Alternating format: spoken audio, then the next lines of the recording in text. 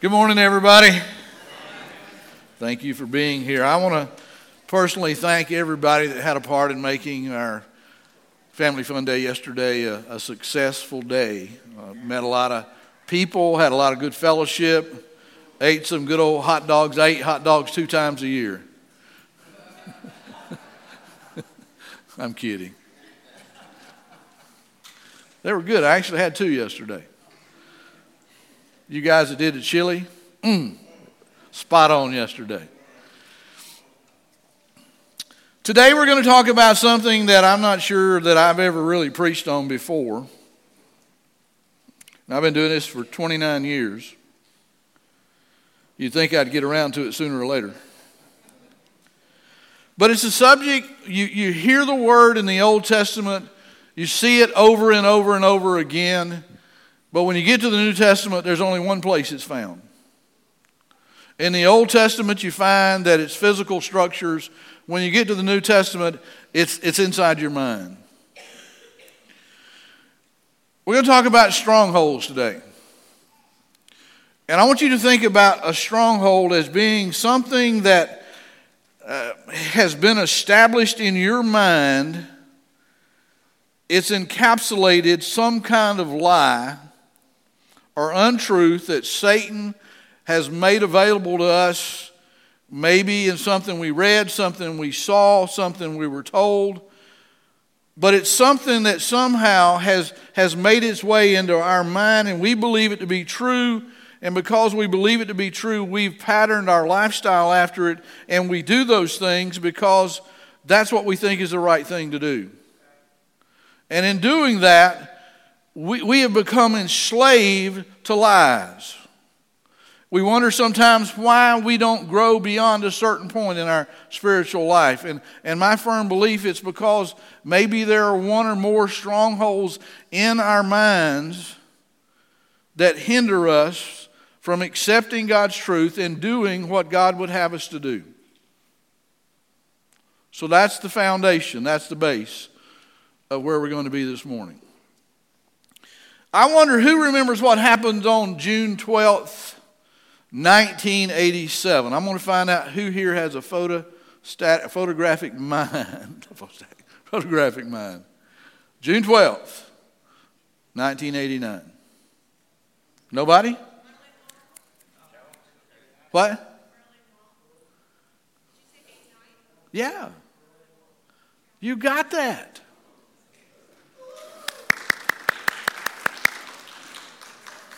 You just killed my message. I'm picking. That is when our president, Ronald Reagan, challenged Gorbachev with these words. Mr. Gorbachev, tear down this wall. Because it was a wall that for over 25 years had separated Eastern and Western Berlin. People's lives were divided because of a wall. In time, that wall did come down. It didn't come down that day. In fact, it took about 2 years, but it did come down. Now, the point is this. The Berlin Wall was a visible barrier that could be seen with the human eye that divided and restricted people from being together. But there are also unseen barriers, unseen walls, strongholds that hinder relationships that people need to have with God and have with each other. Most of these are never seen and seldom recognized for what they are, and yet they're just as real as walls constructed with mortar and stone and even brick. I remember ministering to a particular individual down in North Carolina when I pastored there. I did a lot of counseling with him over a period of about 7 or 8 years. He and I became friends, and I wanted to help him. I invested a lot of time in him. He was a very smart, very capable guy, but he was also a drug addict. In fact, he was terribly addicted to crack cocaine. Drugs ruined his life. It destroyed his marriage and a lot of other relationships that he desperately needed to have. It cost him a lot of jobs. He had some really good jobs, and he lost those jobs because of his drug addiction. His drug addiction became a really strong and powerful stronghold in his life. And it was defeating him and causing him never to progress any further than where he was. I know for a fact that there were many weekends when he would get his paycheck and then go and spend $600, $700, $800 on crack cocaine. He would get in his little Z28 and he would drive around and smoke it while driving. So wonder he didn't kill himself or somebody. I know he missed some stop signs. I know he went out through some fields and found some ditches. There was even a weekend when it was his turn to have his son, his 7-year-old boy. He picked him up, but he had already bought a bunch of crack cocaine, so he and his boy spent the weekend in the car with him smoking his dope and driving, and that little boy was in the car for 3 days. It was so bad that when he took his son home to his ex-wife, within 2 hours, she was at the emergency room because that 7-year-old boy was going through drug withdrawals because of the secondhand smoke that had been in the car. That's how bad it was. I know that he went through about 5 drug rehabilitation centers. He was so good and so deceptive that I think the third one, before he got out, they had him as a counselor. It was bad. His parents, over the years, spent tens of thousands of dollars trying to keep him out of jail, out of prison, out of jail. He'd get out, he'd be fine for a while, and then he'd be right back on the drugs. I remember saying to this guy on more than one occasion that until you fall in love with Jesus and love him more than you love yourself and your drugs, you will never be clean. Never. Guys, I still believe that to this day. I do. To this day, he's not been able to beat his strongholds because he's not faced reality and not done the spiritual things that he needed to do. Part of that is because of the addictive nature of crack cocaine. It messes up your mind. It is so addictive. But there's another reason, and that is because he doesn't understand the addictive nature of spiritual strongholds in your life. Crack cocaine is not the only thing that he's addicted to. It's not the only stronghold in his life. There are others, and we've tried to deal with those, and he would ignore it. Jesus tells us something very similar to what I said to my friend in Matthew 22. Jesus said, "You must love the Lord your God with all your heart and all your soul and all your mind." Now we read that and we just move right on. But he didn't say with a little bit of your heart, a little bit of your soul, and a little bit of your mind. He said all your heart, mind, and soul. All. These words about loving God are necessary. We need to love him more than ourselves, more than our drugs, more than our strongholds. And you and I need to understand that the decision to love God, it starts right here. It starts in our mind. We think about it. We make a decision. The decision to start loving God is in the mind. I talked a lot last week about thinking, about right thinking, and how right thinking is so important, and how that because it is so important, you are the product of what you think. What you think and how you think is absolutely critical. When Paul was writing to the Christians in Philippi, he wrote these words. He says, in your lives, now, and I just want to make sure you understand this, in your lives, that's not speaking about the longevity of your life, but he's talking about every day. Daily. In your lives, you must think and act like Christ Jesus. Well, guys, if you're not going to act, if you're not going to act like, you're not going to act like him if you don't think like him, and you're not going to think like him if you don't know him. And I'm not talking about just knowing him with your head, but knowing him with your heart. A lot of people have information about Jesus in their mind, but it's never done anything to their heart. There's no commitment there to him. In Isaiah 55, verse 8, God spoke through the prophet and said, "My thoughts are completely different from yours, says the Lord. And my ways are far beyond anything you could imagine." Now, I read this quote to you, but I want to read it again. Dr. Tony Evans said, because God is transcendent and distinct from his creation, his way of approaching and analyzing an issue is not going to be your way. That's why you need to develop the mind of the king. You need a kingdom mentality, a kingdom way of thinking, so that you can get God's mind in the issues of your life daily.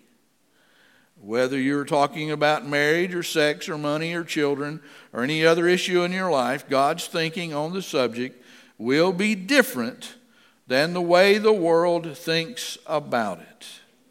Your ability and your decision to develop a kingdom mind will also determine whether you taste victory or defeat in your spiritual life every day.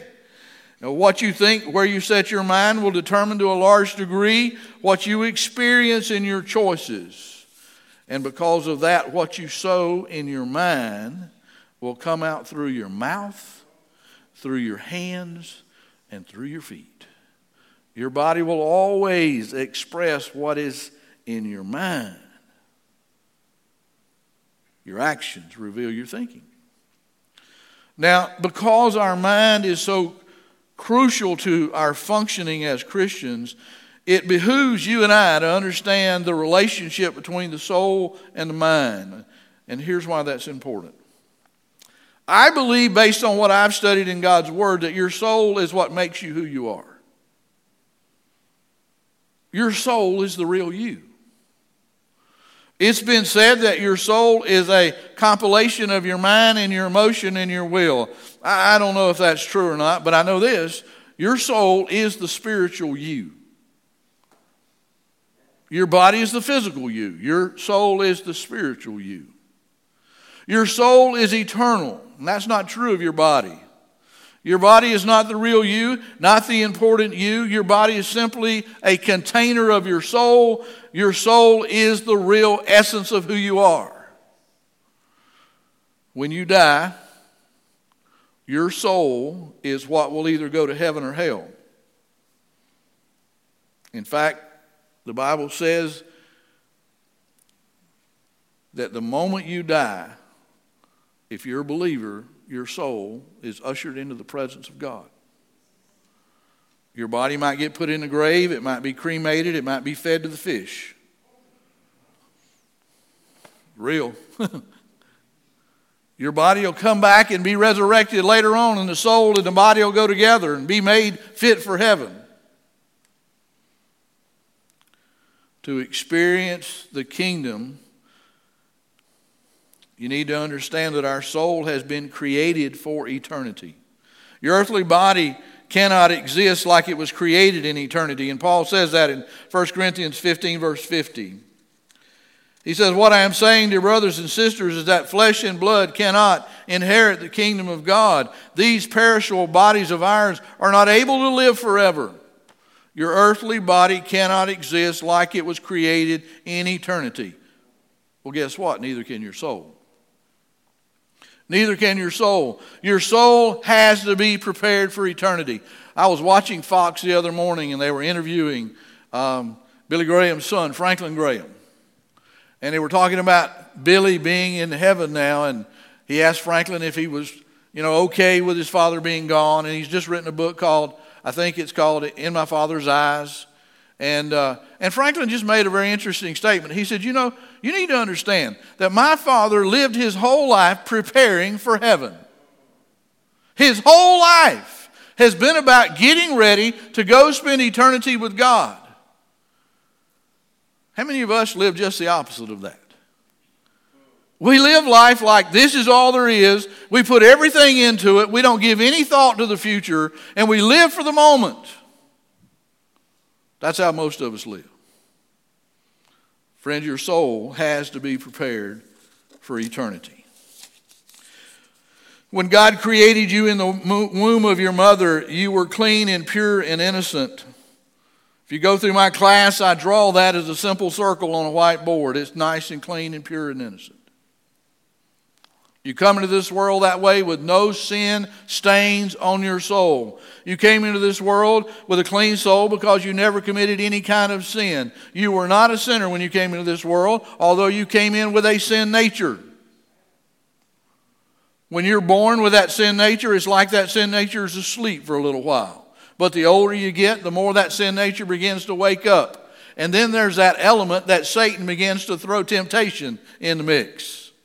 And as that sin nature wakes up and as temptation comes into your life, sooner or later you're going to bite the hook and you're going to sin. And the moment you sin, that is when your soul becomes stained and separated from God. You start out like this with God, but sin separates you. And you don't want to die like that, because there is no purgatory. Hello? It's not in the Bible. I challenge you to find it. It's not there. Now you need to understand that when that happens, that makes us unacceptable to God. If you die with sin on your soul, God will not let you into heaven. If you show up knocking on his door and you got sin on your soul, he's going to see right through your skin. He's going to see the spiritual you, and he's going to see the sin stains, and he's going to go, sorry, can't let you in. That's got to be clean, folks, before we die. And if you read your Bible, Jeremiah 2:22 says, soap and water will not clean your soul. You can't clean it. It can't clean itself. Only Jesus can do for you what needs to be done. He alone can wash the sin stains away from your soul. You know, the soul is where God lives in the person of the Holy Spirit. When he cleans you up and the sin goes, then Jesus can move in. Not before, only then. The soul is where God wants to live, but guess what? The mind is where sin is set, where Satan sets up his little camp. And we don't think about that, but this passage of Scripture is going to talk about it. 2 Corinthians chapter 10, verse 3, 4, and 5. Now, Paul makes an interesting statement in verse 3. He says, we are humans, but we don't wage war as humans do. In other words, we may be humans and we're certainly in a spiritual battle, but Paul says we refuse to fight with human ways. If you're a believer, and what Bobby's saying about a while ago and what Ronnie alluded to was the fact that as Christians, we're soldiers in the army of God. It's not an option. There are no exceptions, no deferrals. We're all in the fight. We fight against the kingdom of darkness. Our fight is for the truth of Scripture and the glory and honor of the Lord Jesus Christ, for the salvation of sinners and for the virtue of saints. Paul says that, for we are not fighting against people made of flesh and blood, but against evil rulers, the authorities of the unseen world, against those mighty powers of darkness who rule this world, and against wicked spirits in the heavenly realm. We don't see it with our eyes, but guys, there's an enemy out there that we fight every day. You wake up doing battle because there's a spiritual war going on. You need to understand that human weapons don't work.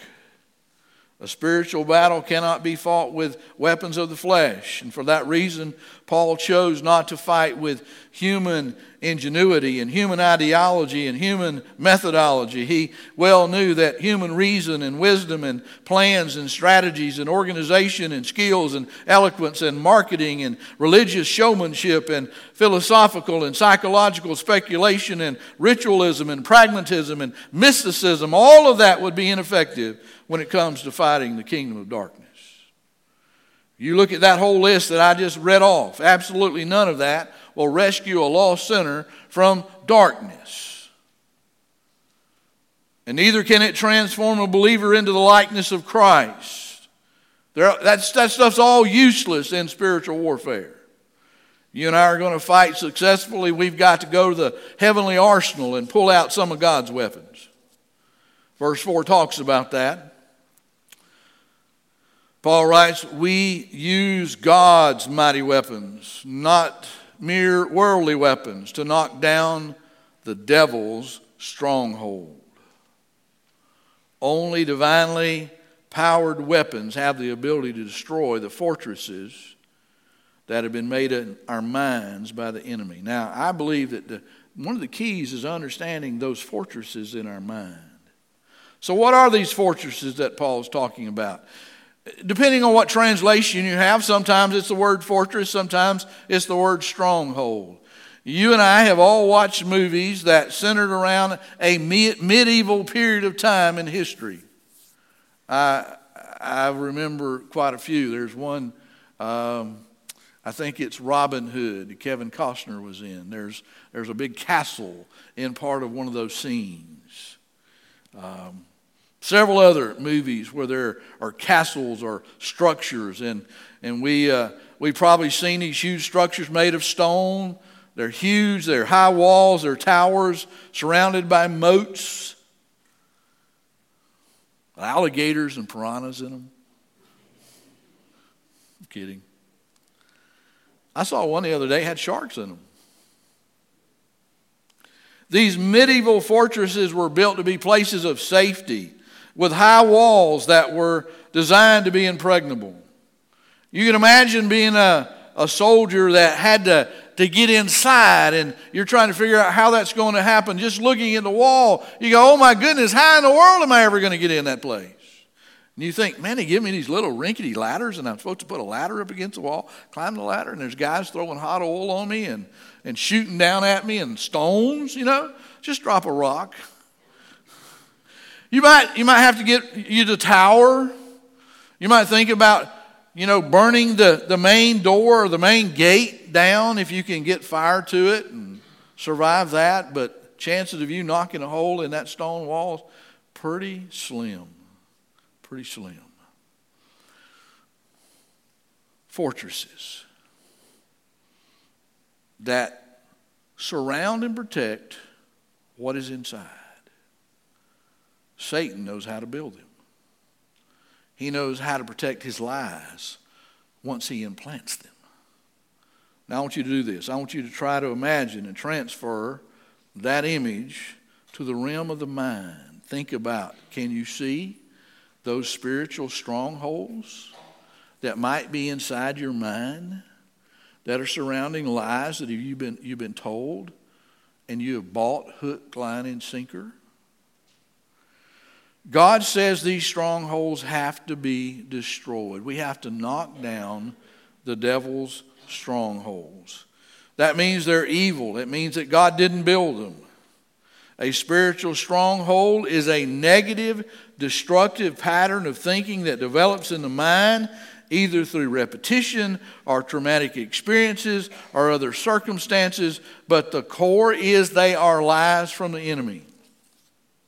There's an old saying that says, when you sow a thought, you reap an act. Sow an action and you reap a habit. Sow a habit and you reap a character, and sow a character and you reap a destiny. Now, why is that true? Because you become what you think.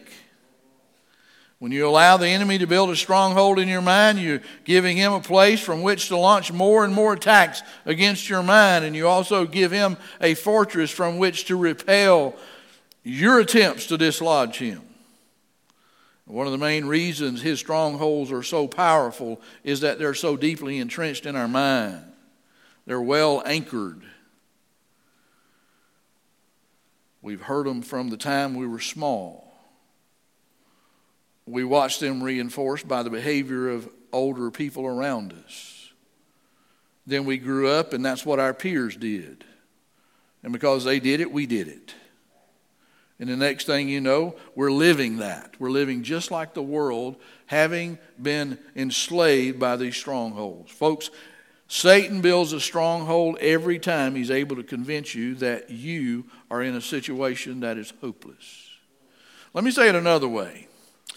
When you view something as unchangeable, that God says is changeable, then the enemy has built another stronghold in your mind. And you and I need to understand that a stronghold doesn't have to be as dramatic as drug addiction or pornography or even alcoholism. I know a lot of people who have strongholds in their life, in their mind, that are nothing more than the idea of hopelessness and jealousy and lust and fear and anger and greed and selfishness. One of the most common strongholds that Satan has established in the minds of so many, especially here in America, has to do with marriage. I'm fixing to quit preaching and start meddling here for just a minute. Amen? Okay, you asked for it. There is a strong hold associated with marriage that says it is okay for you to live together and be sexually active before marriage.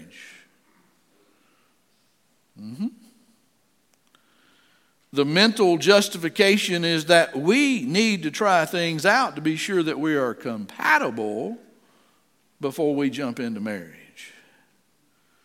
You know, there are too many people today that treat marriage with that rent-to-buy mentality.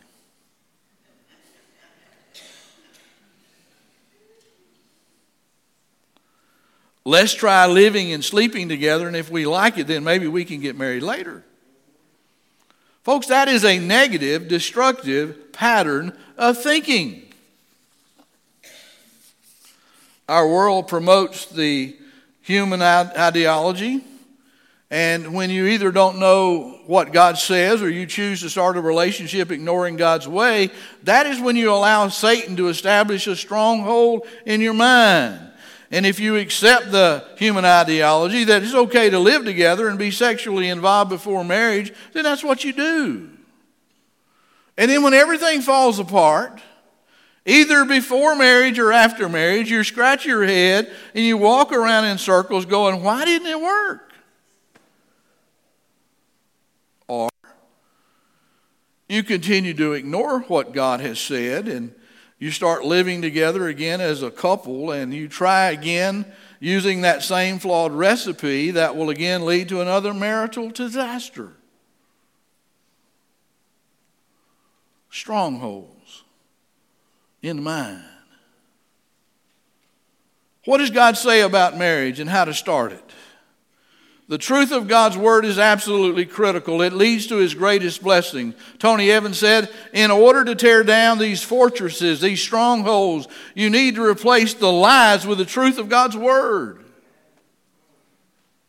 So what does God say about starting a marriage? Well, first of all, I would tell you that the Bible says, that was always one of the things that Billy Graham always said. The Bible says.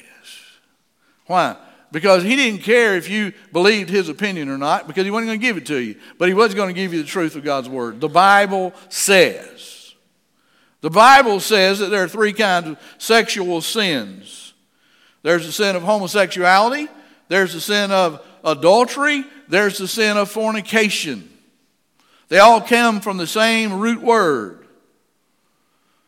In 1 Corinthians chapter 6, verse 18, Paul says, run away from sexual sin. Run away from it. Why? Because you don't want it to catch you.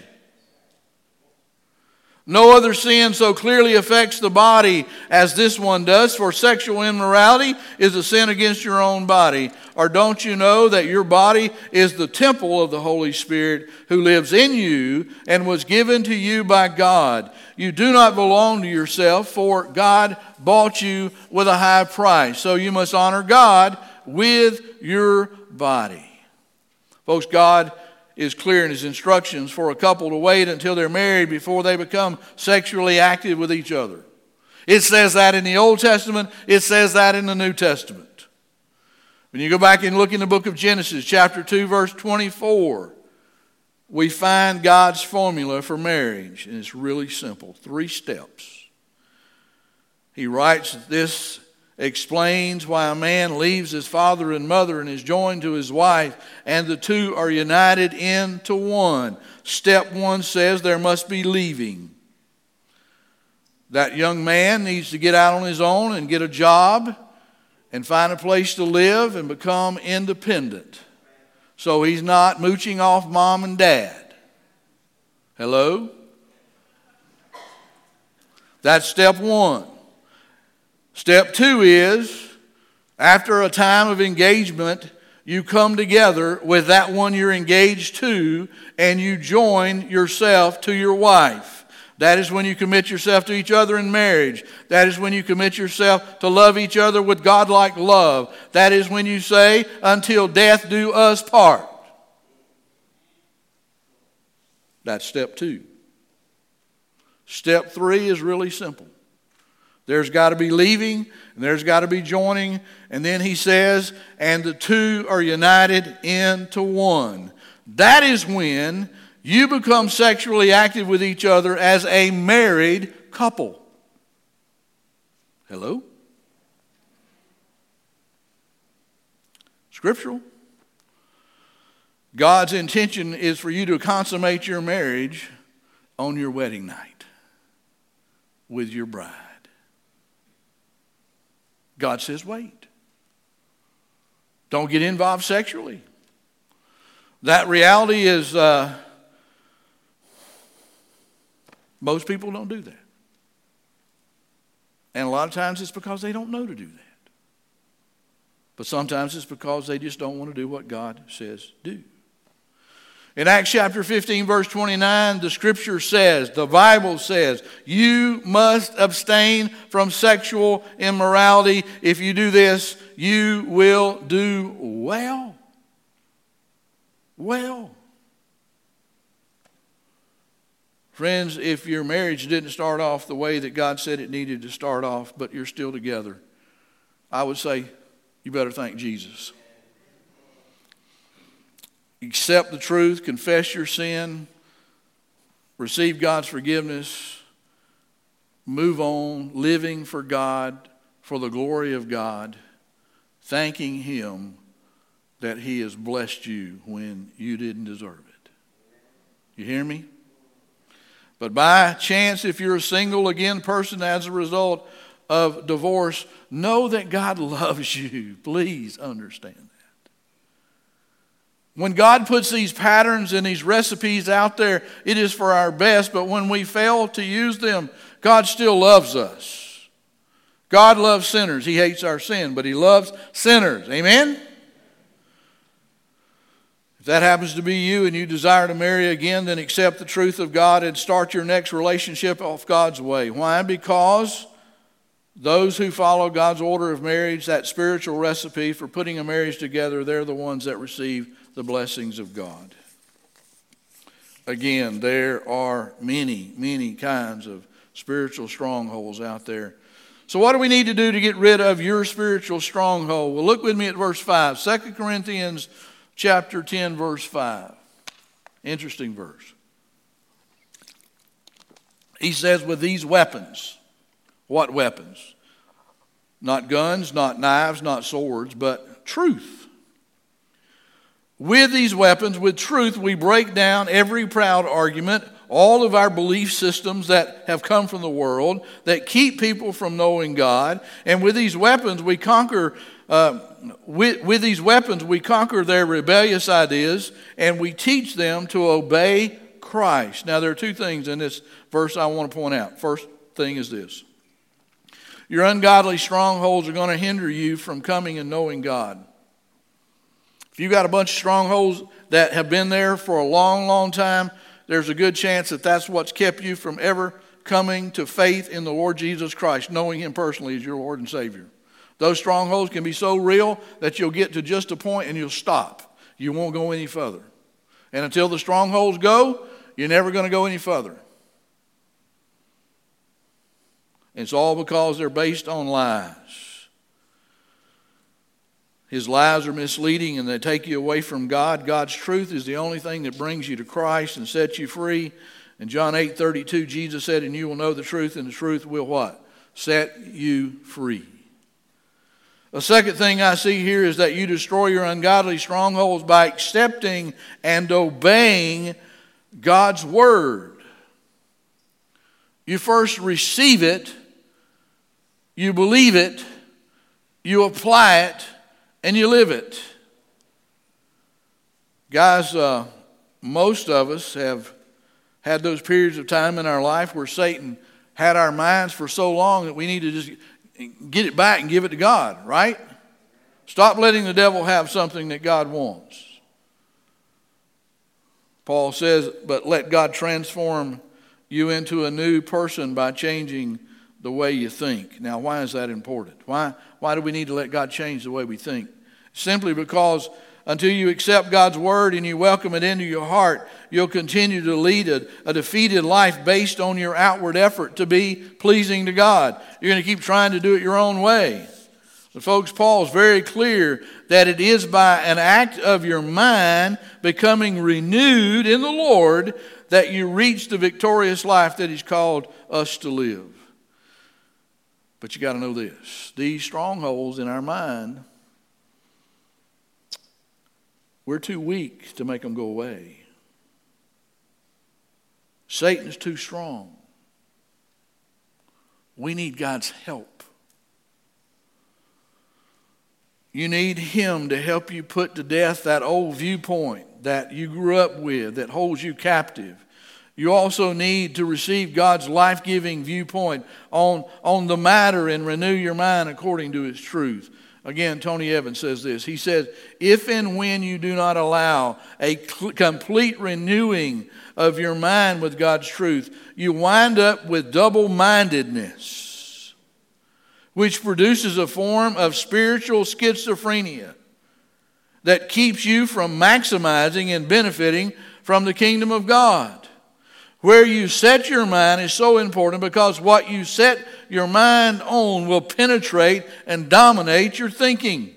If you belong to Christ, you may feel like the enemy is always out there trying to chase you down. But when you set your mind on the things of Christ, you can receive God's word and allow it to act like a two-edged sword in your life. Ask Him, ask the Holy Spirit to reprogram your mind with the truth of His word and then start acting in light of that. And not only will your fears and your doubts leave you when you come to trust and stand on the promises of His word, and this is the part I like, but God will build strongholds of truth in your mind and man the guard towers Himself. Woo, I like that. We need strongholds of truth in our mind. And we need God guarding our heart. Because that's the only way we're going to win. We're going to win and be victorious. I just want to say this because, you know, the devil's a liar. There is no reason for anybody in this room to believe the lies that Satan puts out there. That we're hopeless or that we're unchangeable. My God can do anything. He can take a drug addict and make you clean. First time I went to Thailand, there was a young Thai girl playing a guitar in one of our meetings. I'll never forget it as long as I live. She had been diagnosed with AIDS because she had been a prostitute. But she gave her life, hook, line, and sinker, mind, soul, and body to Jesus. And you know what? Her AIDS disappeared. Yeah. You're not hopeless. Paul says, for I can do everything with the help of Christ who gives me strength. I can do everything. Now I want to be honest because I need to be. Y'all know me to be an honest person. I try to be. I try to tell you the truth, and sometimes that's good, sometimes that's not. Not everybody in this room can claim the promises we've just talked about. That I can do all things through Christ. Not everybody can claim that in this room because not everybody belongs to Christ. Again, I'm not talking about having a bunch of facts in your head. I'm talking about having an intimate personal relationship with Jesus that you live out every day. I don't know about you, but when I wake up in the morning, there are two people that I want to check in with. One is my wife, and the other is Jesus. And I'm talking to Jesus before I get out of bed. Because quite honestly, as much as I love her, Jesus and I need to talk before I talk to her. Are you with me? We have a sign hanging in our house that says, in the morning when I rise, give me Jesus. I'll take the coffee later. Give me Jesus first. If your mind is not set on Jesus, then you're not treating him as if he is your life. Let me say that again. If your mind is not on Jesus Christ, then you're not treating him as if he is your life. How long would your marriage last if you stopped talking to and listening to your mate?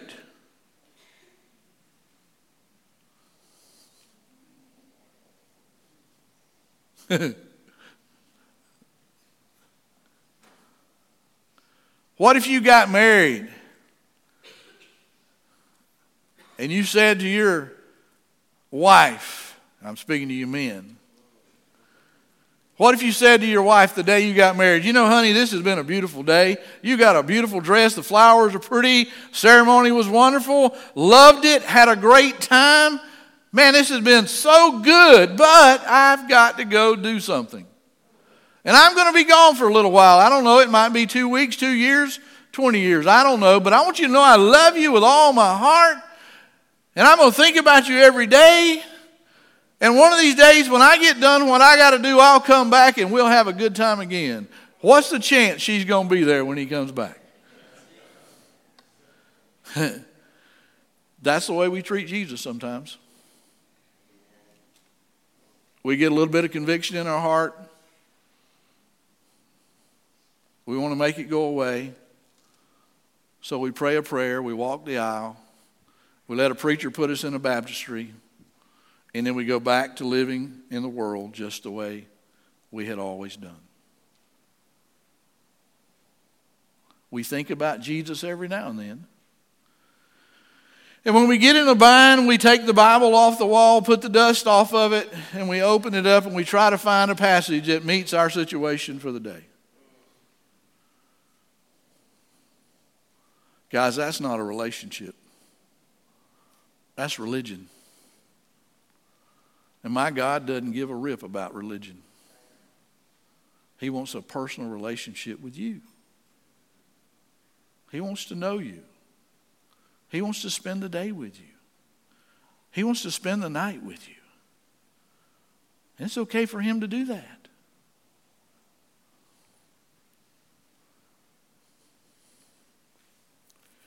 There's an interesting character in the Old Testament. His name is Samuel.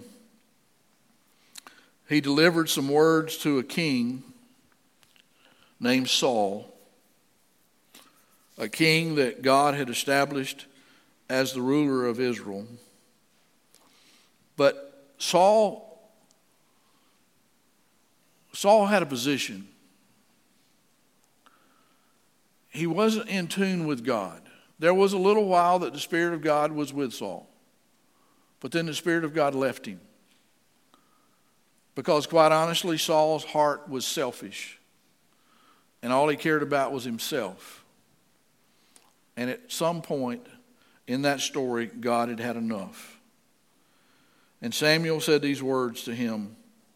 But now your dynasty must end, for the Lord has sought out a man after his own heart.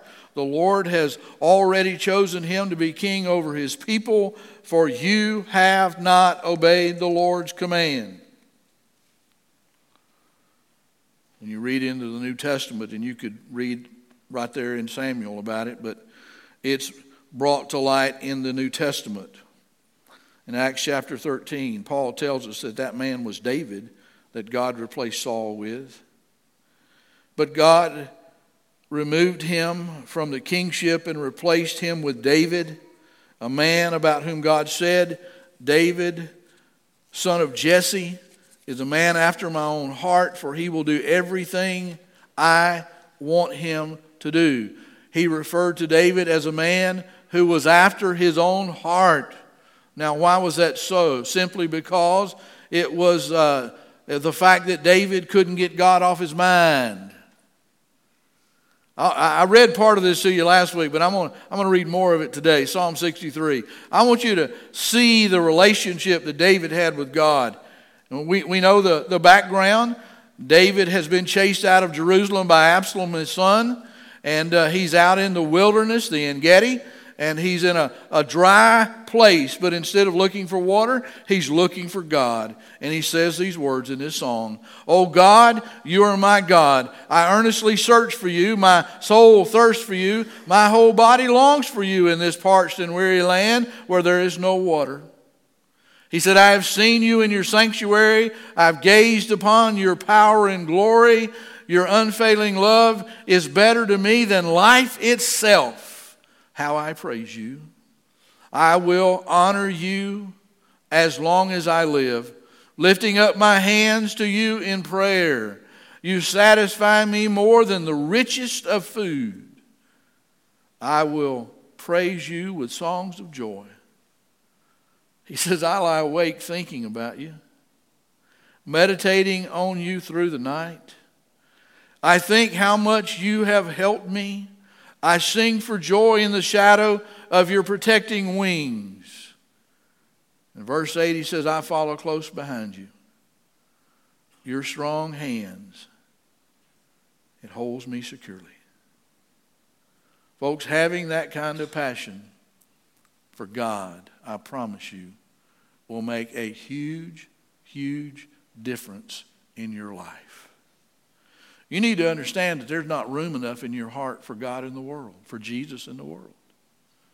You're either going to think about the world or you're going to think about Jesus. See, that's where we struggle. We live here, don't we?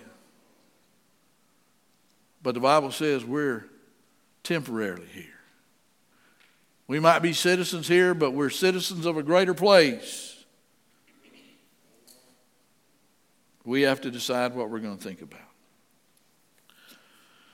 In all honesty, what takes up the bulk of our thinking through the week?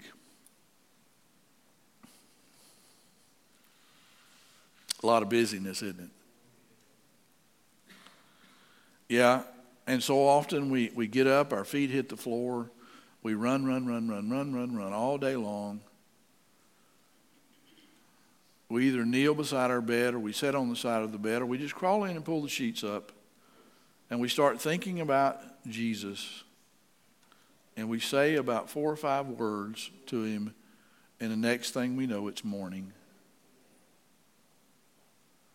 We need to be getting up in the morning and opening up our Word, God's Word, and spending some time with Jesus. And then you can reflect on what he teaches you in the morning all day long. Because that's a relationship. You can talk to him all day long. I don't know how many people that I've read about that start their prayer in the morning saying, "Thank you, Jesus. How are you today?" And when they put their head on the pillow, they say, "Good night, Lord," because they've talked to him all day long. I just want to ask you one question in closing. If we could take some kind of microscope that sees spiritual things and we could somehow biopsy your brain, would we find strongholds that belong to the enemy? Or would we find strongholds that belong to the Lord? See, I believe that there's some of us that we're hung up on these evil strongholds like being like a boat on a cypress knee in a pond. And we're just going around and around. We're not making any progress. We're not growing because there's strongholds, spiritual strongholds, evil spiritual strongholds that are keeping us from becoming who God wants us to be. You got to first recognize that they're real. Realize what yours is.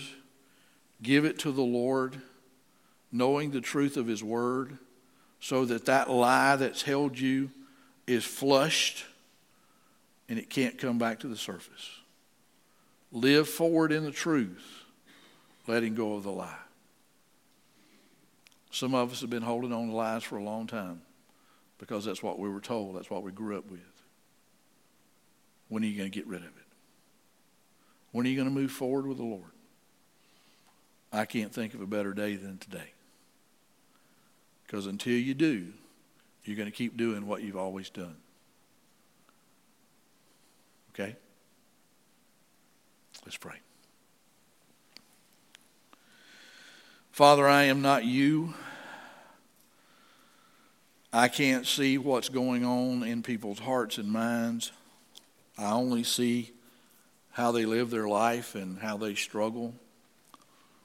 But you're a loving God that both sees inside our mind and our heart. You know the truth. You know what we struggle with. You know why we struggle with it. And you have an answer for it. There's a truth that belongs to you that, Lord, puts that lie below where we live. It moves it away from us. It destroys it. It tears it down. I'm asking you, God, today to stir our hearts and help us to be honest with ourselves. We know what we're struggling with. We know why we're not growing. We know why we're floundering in our spiritual life. We just haven't known what to do with it, or we haven't chosen to do anything about it. I'm asking you today, Lord, to stir our hearts to the point that we do something. We obey you. We repent of sin.